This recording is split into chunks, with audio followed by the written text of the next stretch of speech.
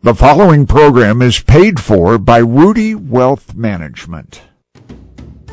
Good morning and welcome to Paul Ruedi's On the Money here on News Talk 1400 and 93.9 FM. You're invited to join the program by calling 217-356-9397 or send a text on the Castle Heating and Cooling text line 217-351-5357.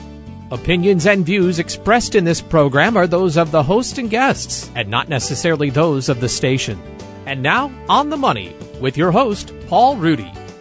Well, good morning, everybody. This is Paul Ruedi, as they just said, for Paul Ruedi's On the Money radio show. Hope everybody's doing well today.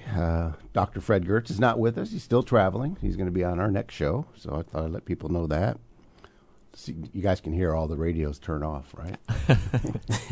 I can feel the IQ of the show dropping when you announce Dr. Fred's out. And, of course, that was Certified Financial Planner Professional Ryan Repko, who's with me on the show each time as well. Certified Financial Planner Professional David Ruedi. Good morning, guys.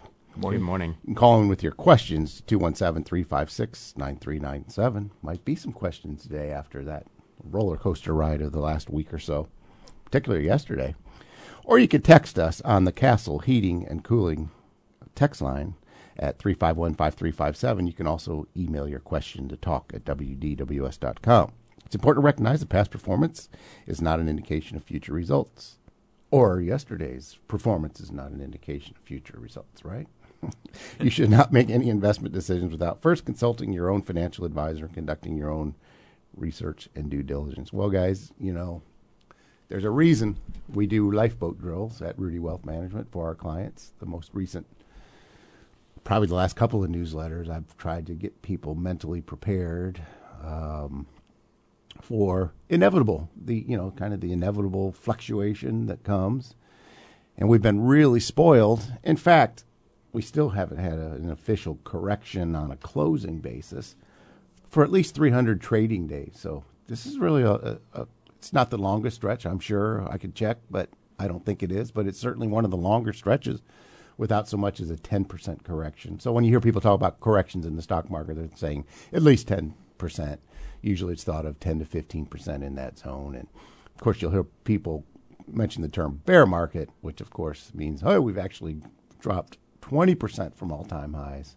And the average bear market lops off about a third temporarily of the value of this, not the value, the price of the stock market is probably a better way to think of it. So the NASDAQ index, the high-tech stocks, of course, they actually are in a full-blown correction. I think they're down 13 or 14% through. They're off their all-time highs as of yesterday's close. But yesterday, the Dow was down 1,000 points in the morning. The NASDAQ was down probably the equivalent of almost 2,000 Dow points. And then by the end of the day, lo and behold, everything turned positive. So it's kind of an interesting day. And I know you guys got contacted by a couple of people, in the morning, watching. And that tends to be people that haven't been with us all that long and have not been through a series of, over one's lifetime, for every, typically, if you look at the last 50 years, you would expect a correction of somewhere around 14% intra-year every year almost. That's not perfectly timed like that, but on average, every year for the last 50 years. And a bear market with a 20 to 30% decline, somewhere every 4 or 5 years. And so we're just always, I'm always taking the punch bowl away at the time when my clients, I think they found I'm rather predictable, what the newsletter is going to say. But I was looking back at my end of 2017 newsletter going into 2018, and I was kind of doing the same thing, saying, look, we've had a few really good years in a row. It's been a long time since we've had a correction. It's a very normal part of the process. In fact, I think it's health restoring for markets to periodically go through these inevitable declines.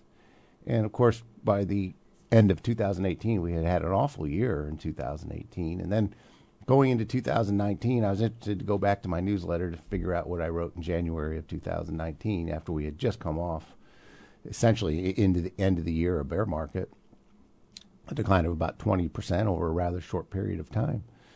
And I was suggesting that maybe that the stock market doesn't have any memory, and maybe we ought to let last year go, and we could probably expect reasonable returns, even though we don't forecast, right? So the whole point is, I think these lifeboat drills, as we call them, do pay off. Well, yeah, it's as you say often, surprise is the mother of panic, and that's the point of the lifeboat drills, is to avoid surprise. I mean, at the end of the day, when you choose an investment allocation, you need to know what you're getting into, and I think a lot of times individual investors in particular don't always know what they're getting into. They see the recent past and the strong returns, aren't necessarily looking back far enough to see the ugly periods, or maybe they're just not paying too much attention to them. And then something like a normal 10% correction comes along that historically happens, as you mentioned, like once every single year, but it's just been a long time, and they get kind of freaked out by it. And really, it's, in the grand scheme of things, really mild. Yeah, it's complacency can take effect after 300 days of going by without a 10% correction. So you can see why people kind of got lulled into this idea that every month or so you could go look at your 401k plan or your retirement plan and find out your assets are higher than they were a month ago or 2 months ago. We made 75 all-time new highs just in 2021 alone, so you can see why people kind of got used to it. Yep, certainly. I always find it like an interesting observation. It's something that I think is just kind of going to be a part of our job as advisors, is seeing clients during good times and recent, like really recent periods of good performance say, yeah, I want that 60 or 70% stock allocation, because they've just been mentally preparing themselves for the positives. And right. Then all of a sudden that first, let's just not even call it like bear market decline, just that first testing event shows up and they say, whoa, hold the brakes.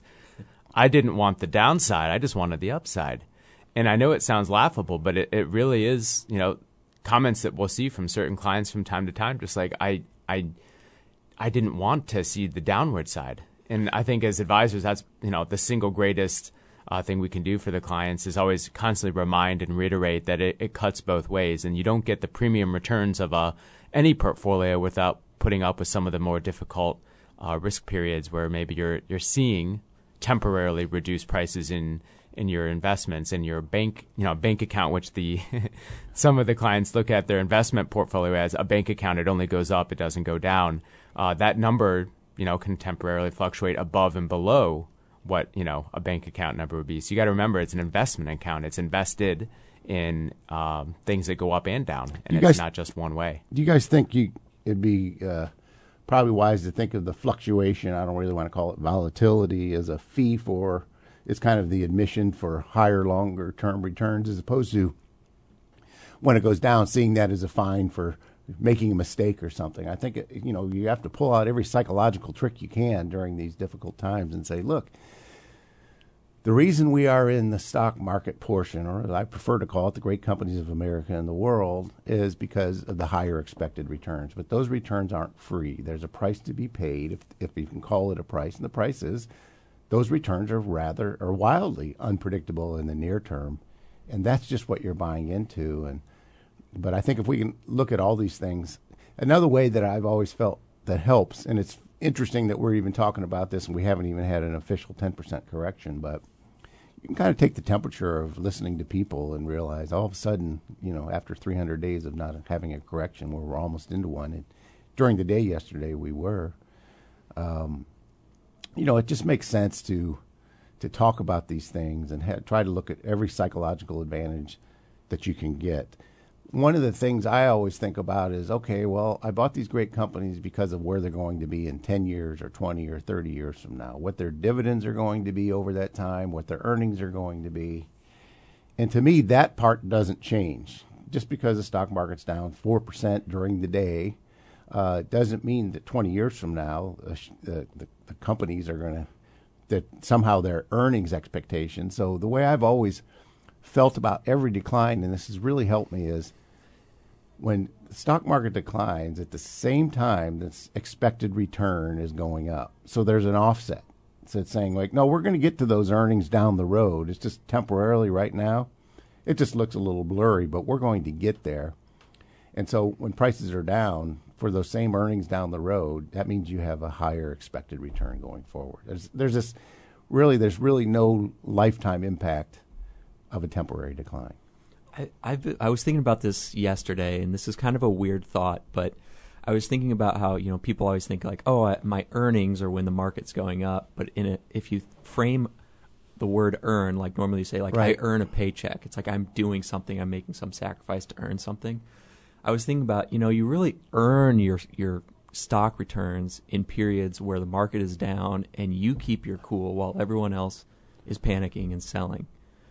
It's kind of a weird way to think about it, but it's like these are the periods where if I can remain disciplined, I'm earning or setting myself up for those future long-term returns. Because the other side of that is if you can't keep your head when everybody else, is not, when everybody else can, when you can't keep your head, okay, when you should, in other words, then you're going to be tempted to do something, and do something probably means let's sell some things, let's reduce our exposure to the great companies of America and the world. Now, more likely than not, we're interrupting that lifetime of compounding. And that's, so, I think it makes perfect sense the way you say it, that you're earning it because think about it this way, at the same time, you're earning it by not doing anything. In other words, just by sitting aside and let it happen and don't react to current events and instead continuously act on your plan, you actually are earning those lifetime higher expected returns by doing nothing. Or as Warren Buffett put, benign neglect, something about like similar to a sloth. That's how we ought to react to our investments. Or I've also heard it phrased another way. I think it was Nick Murray who said, periods of big market declines are when shares of stocks are returned to their rightful owners. Mm-hmm. It's like the people who are able to, control their emotions, even if they're not feeling great, they're able to say, look, I have this plan in place. I chose this allocation for a reason. I'm going to stick with it, maybe rebalance. They're going to be the ones that, as he says, there's the people panicking, selling their shares to right. the people who are staying calm, and they're the ones buying it, as you said, kind of at discount prices, taking advantage of that. I think it's also a requirement for successful investing is to have the view that there is a permanent uptrend in the price of the great companies of America and the world. Call it the stock market if you want. So we could say, okay, the S&P Standard & Poor's 500 index. It's been on a permanent uptrend for since 1876, I think is where we go back to data, with sheer terror in between. But it clearly demonstrates a permanent uptrend towards progress and higher prices, and that's really due to human ingenuity and our cleverness as humans to solve problems.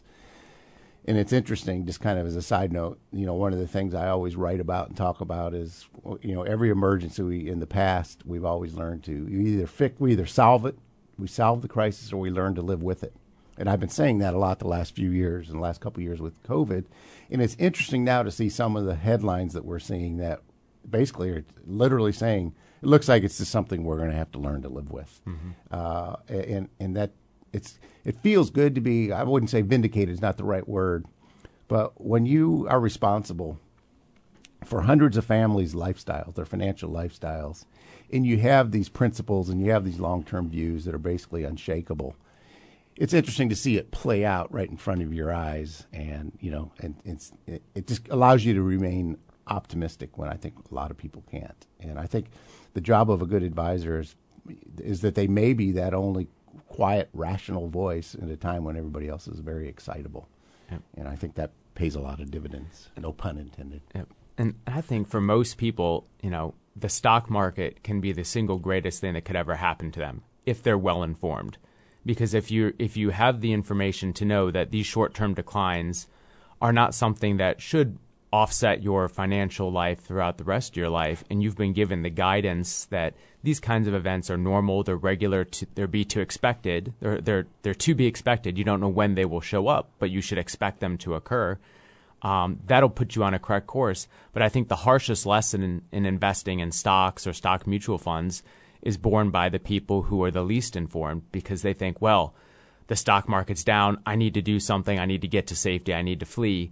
And as soon as you hit that sell button or move to cash or go to bonds during these deep declines, you've permanently lost what you could have had. I see it differently. I see it differently, though, and maybe you're not. Maybe I'm not hearing what you're saying.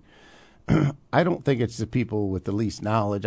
There's some of the smartest people on paper on earth that will make the same exact mistake, because at the end of the day, it's not that left side of our brain that makes our decisions. It's the right side of our brain, which is the side that gets excited, right? It's the visual side. It's the emotional side of our brain that makes all our decisions.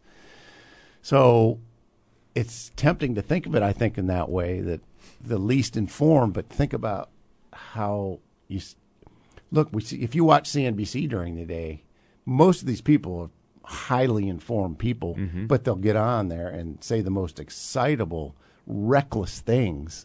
I remember 4 or 5 years ago, I was screaming and probably cussing, no kids around, at a fellow who said, "Oh yeah, go to cash in your 401k plan." And I'm thinking, how could those words come out of his mouth? Yeah.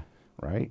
So I didn't mean to, I'm not really jumping on what you're saying, and that's not really what you meant, but I guess, I could take what you're saying as, look, even if you're super intelligent, you may not be all that well informed as far as a historical perspective. It's almost like the two extremes. I think you're right that it's like the people who have very little financial knowledge are quick to panic when the market falls. They don't really understand the history of the stock market, what you're a lot of times not even truly understanding what they're just the investing expectations in. are. Yeah, exactly.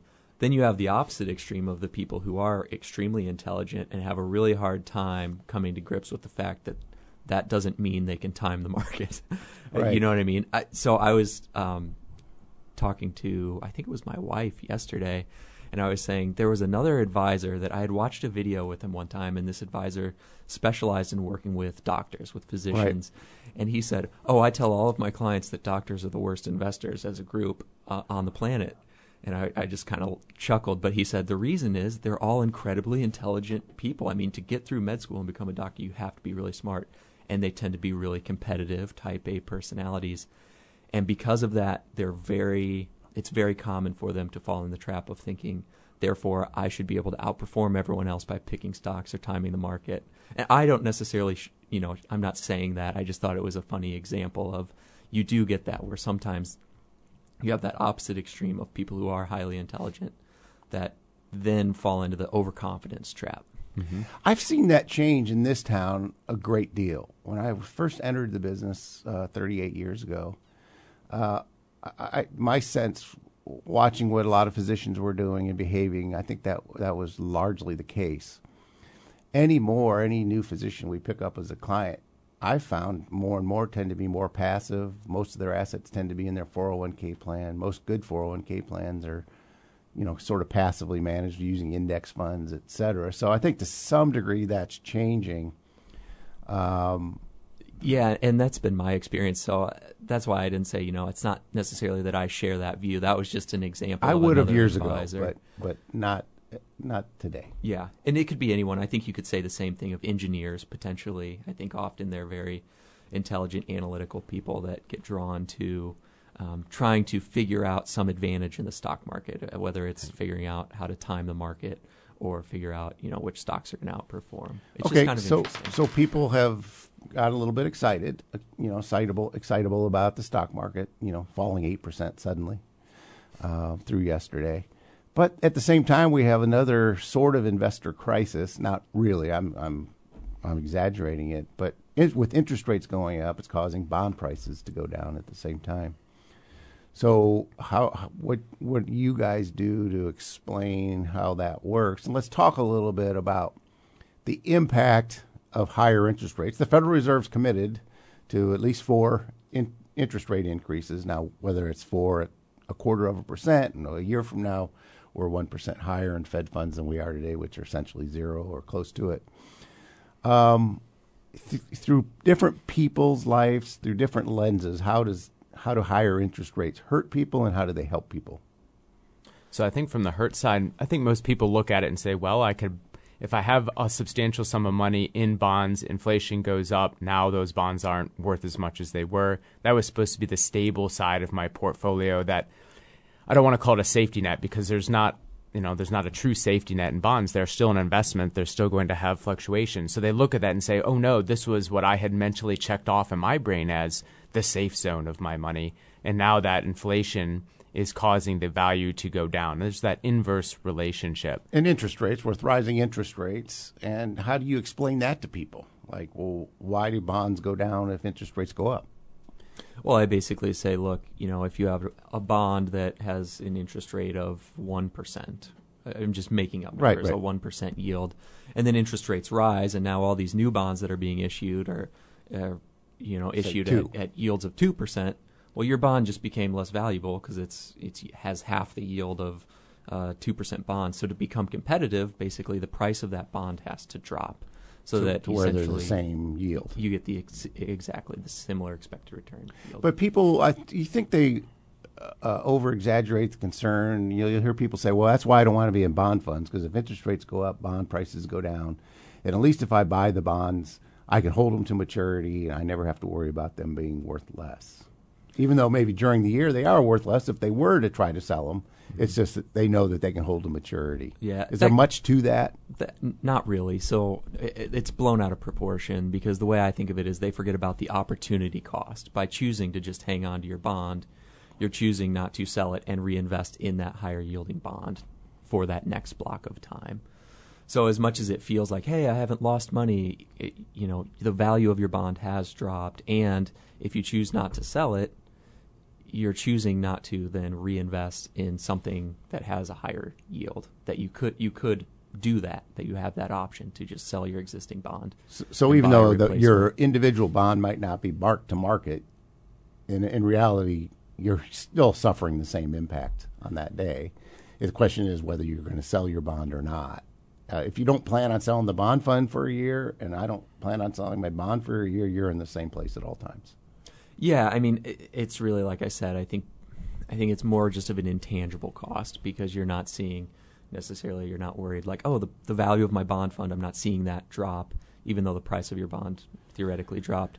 People think basically it eliminates interest rate risk if you just hold the bond to maturity, but it really doesn't, like I said, because you have that opportunity cost of you chose to hang on to a lower yielding bond than reinvesting in a higher yielding bond. Well, for a long time, years and years and years now, retirees, investors in fixed income producing instruments like CDs and bonds, et cetera, have been complaining about the low interest rates. Is one of the upsides that if you have, unless you're locked into 30-year bonds or something, but if you have a short-term or a bond ladder or short-term bond funds, they mature rather quickly, and they take advantage of those higher interest rates. Couldn't it be good for retirees to have bonds with higher interest rates, just from a survival standpoint? Eventually, I was going to mention, when you first asked this question, I think a lot of the concern over interest rates just gets down to, well, what time horizon are you focusing on? Right. Because in the short run, it's going to be painful for your bond fund to a certain degree, especially if you're in longer term bonds. But in the long run, you really want interest rates to rise from where they are now, because they're so low. So the way I look at it is you have to just put up with a little bit of short-term pain for the long-term gain of actually earning a little bit higher interest on your bond portfolio. One of the things I think people don't understand, though, suppose suddenly you have 5% CDs. Now, people dream of that day, in the world of 0 to 1% CDs. But even then, that means inflation's higher, because that's why interest rates have gone up. And after taxes and inflation, you're probably not all that much better off in a 4 or 5% CD than you were in the 1 or 2% CD. Is that fair? I think so. I mean, you talk about that all the time, even with the extremes. What was it, the 1970s, when CDs were like 13% or something? Right, late crazy 70s, like very early, say 1981. You could get a 16% 6-month CD. I remember those. So like up until recently, the saving grace for, I guess, to a certain degree with bonds was, the yields are really low, but inflation had been really low. Now inflation's picking up. You would think eventually bond interest rates would. Oh, they will reflect higher inflation, Well, they'll have to. I mean, either the bond market, they call them the bond vigilantes, believe that the Fed will get inflation under control, or the bond market's wrong, and they'll figure out they're wrong real fast, and they'll mark bond prices down a lot, which means interest rates get. So there can be real pressure from the bond market as well. It's just right now the bond market's not really putting that pressure on the Fed and reacting in a way. It's reacting more as if they believe that inflation is going to get under control. Maybe the bond market's wrong. It's certainly not a perfect, seer of things. But still, I think for retirees, these trade-offs you think about, okay, if I'm going to be retired for 2 to 3 decades and I need an income I can't outlive, and I'm going to use my investments as a resource for some of that standard of living through withdrawing money.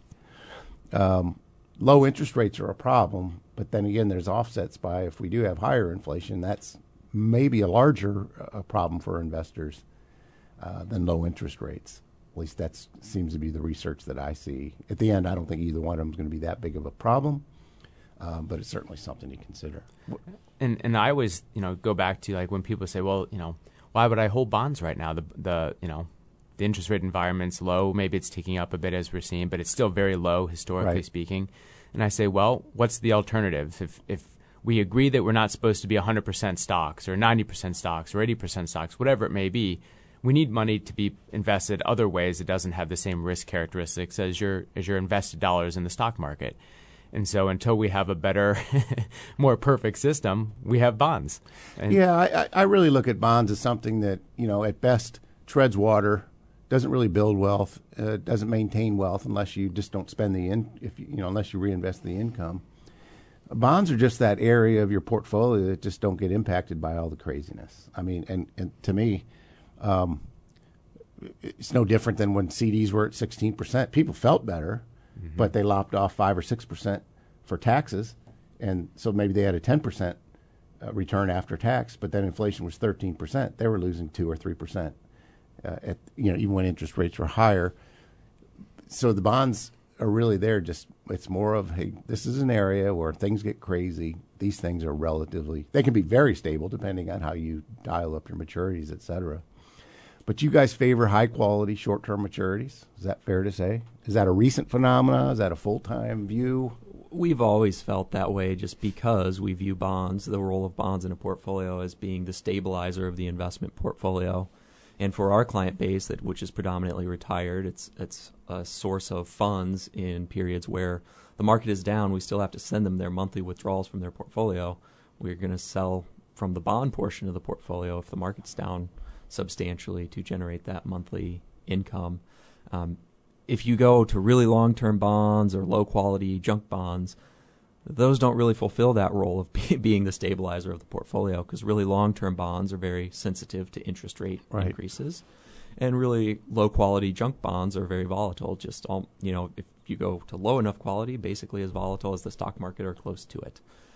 So that's really, with all of your investment decisions, you always have to ask yourself, what am I trying to accomplish here? And with bonds, what we're trying to accomplish is being that stabilizer of the portfolio. And, you've talked a lot about lately, when it comes to stock investing, the goal is to never interrupt compounding. Right. You could even think of bonds as their job is to make sure that you never interrupt the long-term compounding of the stock portion of your portfolio. And that's the value of bonds. And they can do that 2 ways. One is simply just making it psychologically easier to stick with your investment allocation. A lot of people just psychologically can't handle 100% stock allocation and stick with it. The other one is if you're retired and you're taking money out of your portfolio, as I said earlier, you need to have a plan to cover those withdrawals during periods where the stock market is not performing well, where it's down a lot. Well, the bond portion fills that role. You can sell from the bond portion of your portfolio to fund your portfolio withdrawals for a number of years if you have enough bonds, and make sure that you never have to sell the stock portion of your portfolio while it's temporarily down a whole bunch, and never interrupt that long-term compounding. In fact, if the market corrects, enough, if it declines enough, say 10, 15, 20, 30%, as that folds out, you end up being also a forced buyer of the great companies of America and the world when they're down temporarily, because eventually, if it declines large enough, your allocation is going to get out of whack, and your bonds are going to be larger percentage of your allocation than you really want full time, and your stock market portion is going to fall below that allocated level. And so if you're paying attention and you're rebalancing and you're diligent about that, at the same time, you're not only not selling, shares of the stock mutual funds, you're actually probably enhancing your long-term lifetime financial viability of that plan by increasing the number of shares of those great companies of America in the world. I think that's fair to say, and I think that's something people don't really think about enough. So bonds are there to be a stabilizer, and you can't expect any material return net of taxes and inflation for something that doesn't get impacted negatively during crazy stuff. It's a stable, safer, predictable investments by their very nature offer little to no return. But I think I like the way you put it, Dave, but they're extremely valuable because that is the key to not interrupting the compounding and earning the great historical long-term returns of the great companies of America that they've provided historically. And something I've been doing more and more, particularly with our retired clients, because I think declines get scarier when you're taking money out of your portfolio. Especially on the front end of retirement. For sure. And one of the things I've been doing is instead of saying you have 40% of your money in bonds, I'm just making up a number. Right. Instead of using a percentage, I'll say you have $400,000 in bonds.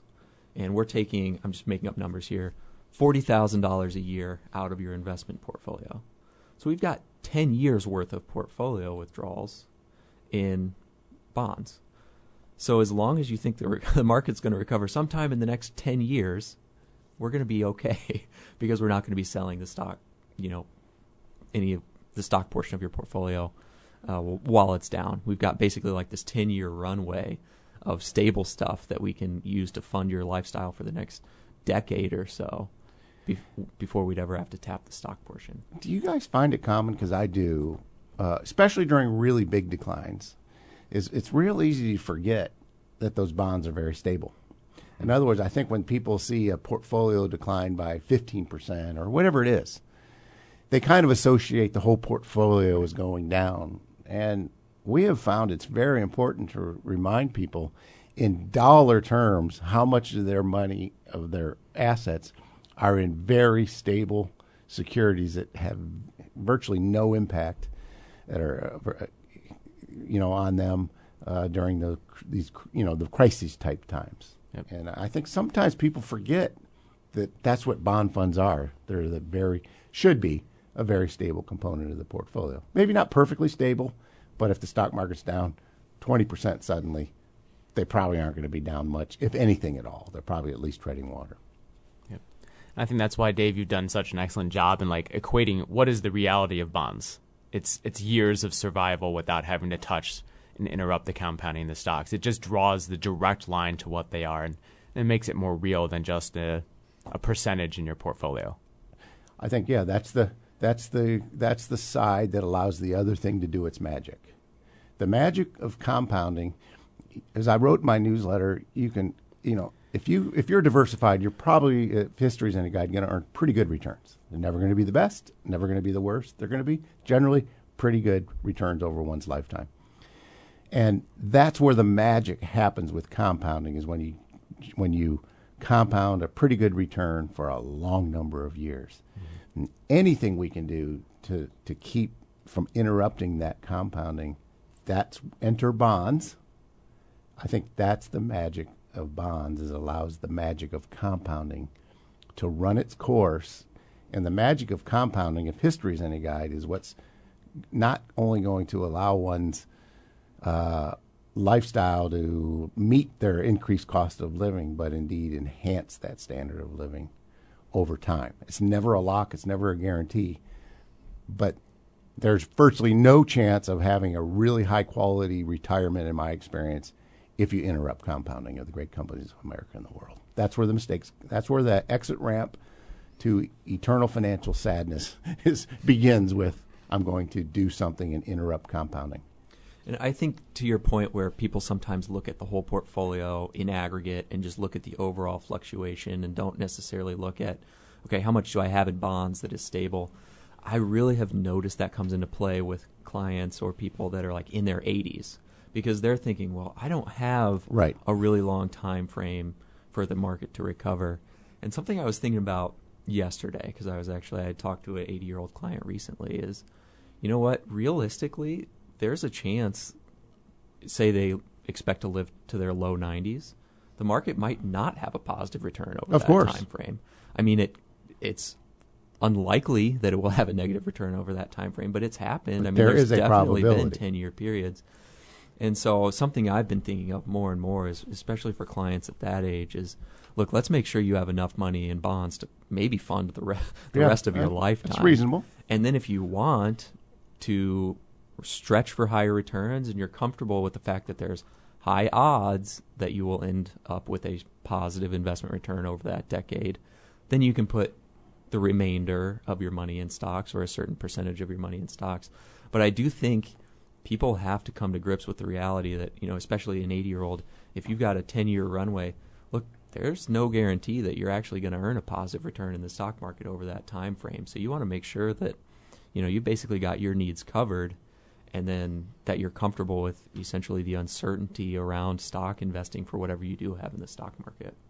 I think that's a good point. And I'm doing a lot of research in that area right now, and I've come to some pretty strong conclusions that is the case. There are those trade-offs, and we ought to pay attention to, okay, how many more years are we likely, to live before we wake up on a cloud, and to have that conversation. Because if you probably listen to us, you have this expectation that things are always going to work out, right?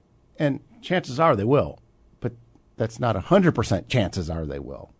There have been 10-year periods, there have been 15-year periods where the total return in the stock market is negative.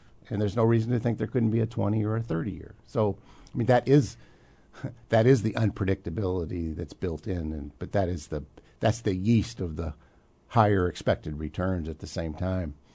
But I think but what about this, Dave? For that same 80-year-old client, there comes a point where we all get to decide, are we trying to execute any type of legacy issue? In other words, do we want to take our last breath with our last dollar, or do we want, and there's no right or wrong here. I mean, I'm not virtue signaling that everybody ought to leave a legacy. But let's not kid ourselves that a lot of times it's never our money. Really, we're not taking it with us. And there might be a reason for an 80-year-old to have as much as half of their money in the stock market. Because first of all, at 40 or 50% of the money in the stock market, I'm not advocating this. I'm just saying mathematically, they probably have enough in bonds to live out the rest of their life anyway. But if there's a legacy in mind, that's when it's still, then you have to say, okay, well, the time horizon really now is not the 80-year-old that might live into their 90s. It's the children and the grandchildren, or the children they'll never meet. But that's kind of what I was getting at, is maybe you look at it like, I'm going to lock in my needs. I'm going to cover my needs with bonds, so I don't have to worry about my lifetime. And if there's plenty of money left over, say it only takes 20% of your assets to fund your expected expenses for the rest of your lifetime, then go ahead and have the other 80% in stocks. Everyone's going to be different as far as their financial resources and their spending levels, and there's some uncertainty around long-term care. Obviously, we don't know how long we're going to live, so you're going to want some buffer room in there and margin for error. But yeah, you could almost think of it as like the bonds are for me, right, and the stocks are for my children. And for me, if they're particularly good, I might withdraw some from that as well. Exactly. And that's leading me, and for some time I've been thinking, probably on the front end of retirement, we need to be thinking about this. Because say a person comes to you with $1 million and they go, boy, I really want to leave at least $500,000 to my grandchildren 30 years from now. You might say, well, okay, that's best funded and earmarked in a different way. And it's going to be at first 100% stock market stuff. And it's probably going to take 20% down payment to historically have gotten to where you want in real terms, that $500,000. So we got to set aside $200,000 for your legacy issue. You do that up front, and you let compounding do all the magic work for you. And then now you have $800,000. This is yours to where you could ultimately live a more conservative retirement lifestyle from an allocation standpoint. And I think I expect that that's where we will evolve to shortly. Is just traditionally, isn't it fair to say, when you look at all the software that financial advisors use, I mean, there's some pretty common themes. They all have little twists, but pretty common themes. you have $1 million, you figure out, what's a reasonable, sensible withdrawal rate, something I want to talk about in the final portion of this. And then you kind of keep an eye on what the legacy might be. Mm-hmm. I think, and that's pretty much the common theme. I think that theme needs to change, and I think we need to think about earmarking these things differently. Go ahead, Ryan. I was going to say, with that strategy, which is probably the most common, is it's whatever is left over for the state is kind of like a hope and an afterthought. It's like a, oh, wonderful, how nice. Whereas you're saying let's flip the investment process on its head and say let's start from day one, earmarking, planning, and building towards that goal, rather than just saying, well, whatever's left over is left over. Instead of mixing the allocations, right? I think it hurts both the beneficiary down the road for the legacy. Why? Because, well, typical someone in the early 60s might have a portfolio that's 50% stocks, 50% bonds, maybe 60% stocks. It doesn't matter. And so that's how that legacy goal is getting managed. For the next 30 years, this money we want has 40% of it in bonds. Mm-hmm. What's it do for the retirees that's saying, well, you know what, if we separated these goals and now we have $800,000 to deal with, maybe that portfolio is only 20 or 30% stocks and the balance in bonds, you're not trying to do any legacy work here. You're just saying, hey, if I need $50,000 a year to spend, what's the most predictable way with the highest confidence that I'll maintain that lifestyle through? And I think the retiree ends up with less unpredictability in their life, and the legacy gets magnified beyond what it would be when you mix the two. I'm not suggesting some people aren't doing this, but the softwares really aren't out there to really do it people say, yeah, you can, and it sort of can, but I think there's more work to do on this. Speaking of that, in the last couple of weeks, I've probably seen more articles about the 4% rule being the 3% rule or the 3 1/3% rule, only to have the author of the original study saying that was 4% rule saying it's actually 4.7% rule, and that's the one he's using for himself. I think the author is right. I think it is now, here's the caveat. I think it is 4.7, and working on a new process that I'm working on, I come to the same conclusion, and largely because it should come to the same conclusions that Bingham did at 4.7%. Well, the difference between 4 and 4.7 or 3% and 4.7, these are big lifestyle trade-offs. Here's the caveat. 4.7 is probably really 4 after expenses.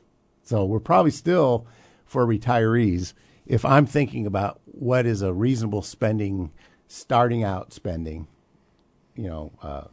percentage to use, I'm probably still at the 4%. If a client walked in today, I'd probably say, in my brain, I'm probably going to use 4%. It might be a little north or less, depending whether it's 25 years, 30 years, 20 years. You guys seeing those articles, or do you even pay attention to them?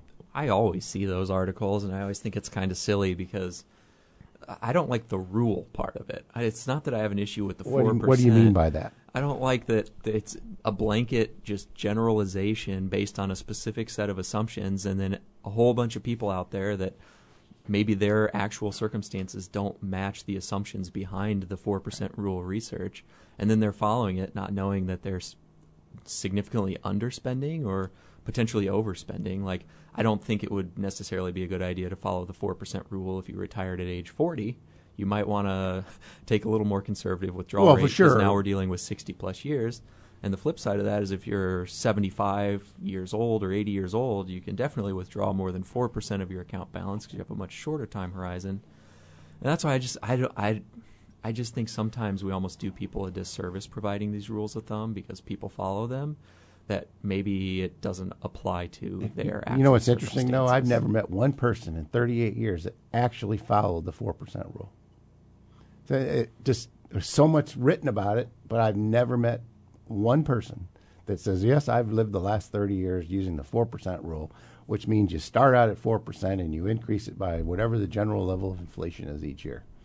I think of it more as a useful guideline for someone who's sitting out there and they're 60 years old and they're wondering, do I have enough money to retire yet? And kind of an easy way to do that, I think, is to say, let's use a simple example. I would like spending of $5,000 a month, I'm going to call it $60,000 a year, would run my life for the rest of my life if I can maintain that lifestyle in real inflation adjusted terms, and say, okay, so we know it's $60,000 is the goal. Suppose Social Security between two spouses is $2,500 a month. Okay, so we have $30,000 showing up. So we're trying to plug this hole for $30,000. I thought of this kind of as a simple way, instead of using percentages, which some people struggle with, is if it's truly the 4% rule that is a guideline from the beginning, I could flip that on its head and say, well, if I need 30,000, forget about thinking in terms of thousands. I'm just going to pull the 30, and I'm going to multiply that by 25. And now I get to 750. Well, I think it's probably more than $750 I need. I add 3 zeros.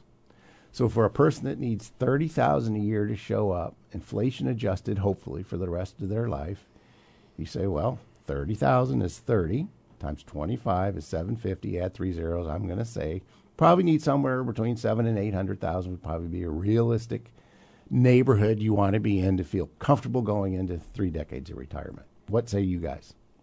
Yeah. Do you like that? Yeah, Just multiplying by 25? It's helpful for back-of-the-envelope math, but when the rubber meets the road and you have to actually retire and decide how much you're going to withdraw, I think it's important to individualize your withdrawal rate. Oh, for sure. This is just, mom or dad, are we there yet?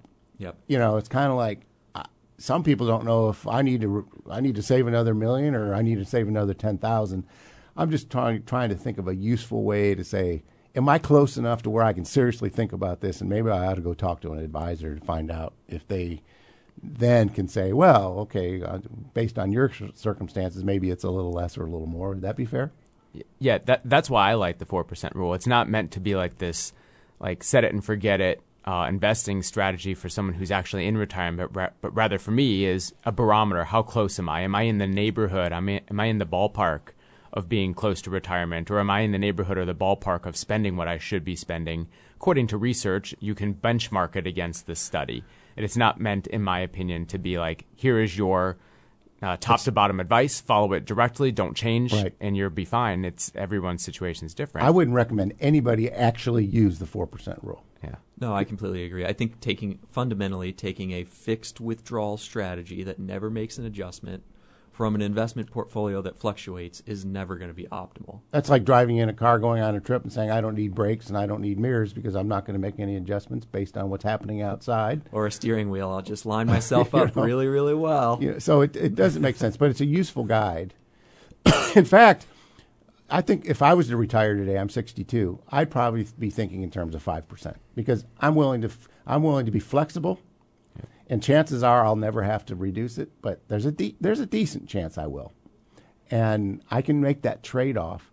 So for people that saying, wow, the 4% on the front end isn't really going to do it, 4.5 or 5 would, that's an interesting conversation and one that should be had because, yes, you can do it. It might mean, okay, you start out at a higher, but there's a little higher likelihood that in any given year, it might actually be lower than it would have been if you were more conservative at the 4%, but generally not. So that's where I think rules of thumb or rules of dumb, as I call them sometimes, I think that's where they cheat people because they keep them from investigating, well, gosh, I wish somebody 20 years ago would have told me I could have started out at 5 or maybe even 6% as long as I was willing to be flexible because I have a lifestyle that's very flexible.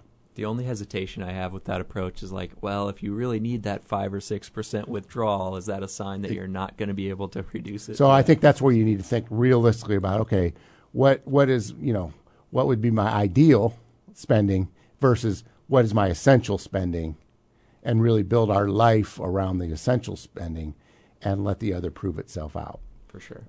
But there's a lot of different ways this can be thought of, so by bringing up the 4% rule or rule of thumb is not suggesting anybody should use it. It's a way of saying you're sitting in your office, you're frustrated, and you're wondering if you're even close.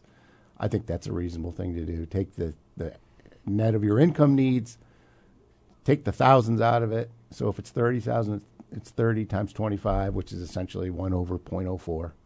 Add 3 zeros, and it'll tell you if you're close enough. Well, guys, we've come to an end. I hope people found that halfway interesting. we never really get a chance much to just sit around and talk like we would talk around if we were sitting around a table talking about, hey, what's your take on this article or that article? Today's show is a little bit kind of how we sit around and think and talk about retirement and all those issues that surrounding it. Well, we'll be back in a couple of weeks. Dr. Fred's going to be here. Thanks for listening today, and thanks to WDWS AM 1400 for allowing us to have this show. Have a great day. Thanks for listening to Paul Ruedi's On the Money here on DWS, paid for by Ruedi Wealth Management. You can join Paul on the second and fourth Tuesdays of each month here on News Talk 1400 and 93.9 FM. The views expressed in this program were those of the host and the guests, and not necessarily those of the station. You're listening to News Talk 1400 and 93.9 FM WDWS Champaign-Urbana, a Champaign Multimedia Group station.